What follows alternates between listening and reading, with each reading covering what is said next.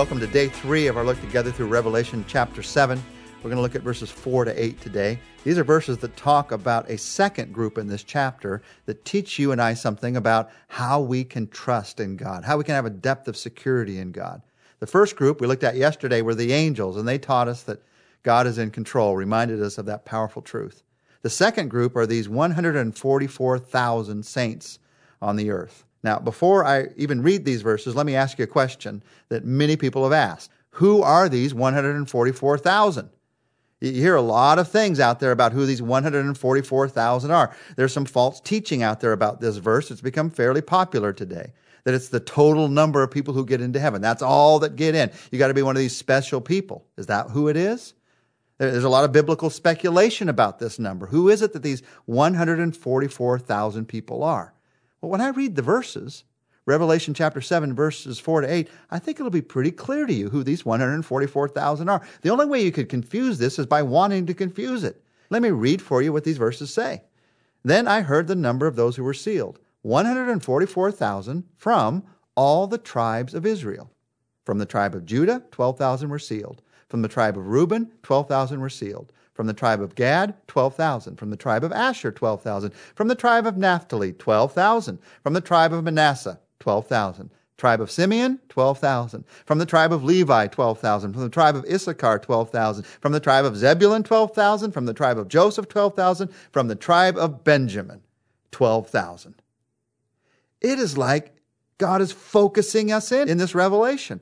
He wants to pound something into our hearts about who these 144,000 are. They are Jewish believers in Jesus Christ. And he not only says there are 144,000 from the tribes of Israel, but just in case we didn't get it, he goes through each of the tribes of Israel and says, from this tribe 12,000, from this tribe 12,000, from this tribe 12,000. Now, many have noticed that Dan is missing here, and suppose that's possibly because of some sins that were committed by that tribe. And Joseph and Manasseh are both here.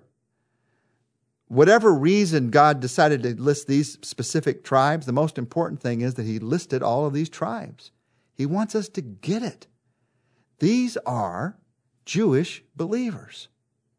And that reminds us of an incredibly powerful second security-building trust in this chapter. And that is the trust that God is at work throughout history. God's in control. And God is at work throughout history. It's one thing to believe he's in control at the end. It's one thing to believe he's going to make it all right in heaven. But it's another thing to believe he is at work even in human history, even with our sins, even with our choices not to follow him. God is able, in his power, to be at work. And God is able to accomplish his plan. God's plan is going to work. God's plan is working. And part of God's plan is to bring his people, the Old Testament people of God, the Jewish people, is to bring to them the light of the gospel of God and the glory of Jesus Christ. Now, you don't have to just read the book of Revelation to read about this. In Romans chapter 11, Paul very clearly, under the inspiration of the Holy Spirit, describes the fact that in the end there's going to be a great ingathering, a great swelling of faith from those who are from the Jewish nation. God has always said that he wants to bless the world through the Jewish nation, the nation of Israel. And here, he is blessing the world through the Jewish nation, the nation of Israel. Now, these believers that come to Christ at the end of time, towards the end of time that Paul talks about in Romans 11, he's not necessarily talking about these specific believers. This is a very specific group of believers. It's not that only 144,000 who are from the Jewish culture or from the Jewish faith are going to come to Christ. That's not what this is saying at all. This is a very specific group who are sealed as servants of God. And many people have pointed out, and I think there's much to be said for this point, that these are those who are sealed during this time of tribulation, this time of trouble. And possibly even during that time they come to know Christ. Revelation chapter 14, verse 4 calls them the first fruits of God's harvest. There's an indication in the word first fruits, not only that 144,000 are saved, but also 144,000 are chosen out, in this case, to be witnesses during this time. This tribulation time that we're talking about. We've talked together about the fact that I believe God's going to rapture his church before this time. He may choose not to. He may choose to do it in a different way than I understand. He is in control, and I'm glad for that. But whenever God chooses to rapture the church, during this time, there are going to be people who are coming to know Jesus Christ. And these 144,000, these are witnesses for God during this time. You sort of have a 144,000 group of spiritual Navy SEALs who are sent into this tribulation time to be witnesses for Christ, specifically sealed for God. Spell it a little bit different way, or see it a little bit different way. Can you imagine 144,000 Apostle Pauls set loose on this world? That's the idea that's here. That's the kind of picture that's possible in what he's talking about here. And it all comes because they're sealed.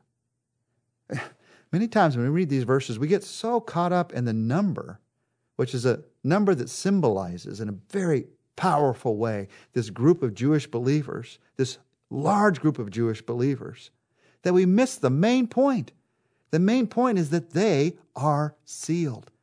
Then I heard the number of those who were sealed. That's what this is all leading up to. This is why God stopped everything, had the angels stop things so he could seal this group. Being sealed by God's Spirit is a sign of ownership and protection. In fact, in the book of Revelation, we're going to see in chapter 9, verse 4, that only those without the seal of God are allowed to be destroyed. It's a parallel in some ways to what happened in the Old Testament. You remember at the Passover, where there was blood that was placed over the doorpost? And when blood was placed over the doorpost of that house, the angel of death passed over that house. It was a sealing in a sense. This is going to happen to these believers. God's going to protect them for his purposes. Now, when you think about your life, not just about eternity and what God's going to do then, remember the fact that you are sealed by God's Spirit. That means that your salvation is guaranteed by the blood of Jesus Christ. Not by your actions, not by your work, but by the blood of Jesus Christ. That means that God says you are not only loved by me, but you are adopted by me. You are in my family. It's settled. It's delivered. It's done. You are sealed in me. I'm not saying that you are one of these 144,000, but I am saying that you enjoy the fact of a sealing with God, of a security with God. Now, as I look at these 144,000, as I look at this sealing that he does and God's plan working through human history, I see in incredible ways that I can trust that God is at work through history. If someone were to look at history today, they would say, well, the multitude of Jewish cultural descendants have no relationship with God at all. There's just a very, very few, a remnant of people who even follow the Jewish faith within those who would call themselves Jews. But God says, I've got another plan. I've got a greater plan. I'm going to bring many, many people to me that you don't know about. I am at work in ways that you do not see, you do not understand. When I look at the world today and I see the troubles in this nation, or I see the evil leader that's over here, or I see the person who's taking advantage of people over here, I know that God's going to bring justice one day. He is at work throughout history. But I also know that God is not going to allow that person, any person, to prevent his ultimate plan from happening, from occurring. That is a truth that I can hold on to. You and I, as mankind, we are not in control of human history. Oh, we influence it, we act within it, but God is in control, not only of how things end, he's in control of human history. Now, as we pray for a moment today, let's just pray for a sense of security out of who God is. As you pray and talk to him, just say, Father, help me to be secure in your love. There are things that happen in this world that I know you're going to change one day when there's a new heaven and a new earth. I know that you weep tears over those things more than I ever would. I know that you grieve over what we do to each other more than I ever could. I know that you sorrow over those things. And I thank you that you're patiently waiting for more to come to you. But please, Lord, never let me mistake your patience for apathy or for lack of power. Help me to always know that you are at work through history, that everything is in your hand, and that I can trust everything in your hand. Jesus Christ, today I pray I'd see that in my life, that you're at work in the circumstances of my life. And I pray this in your name. Amen. Well, join us tomorrow. We're going to see together a third group, a multitude of believers wearing white robes.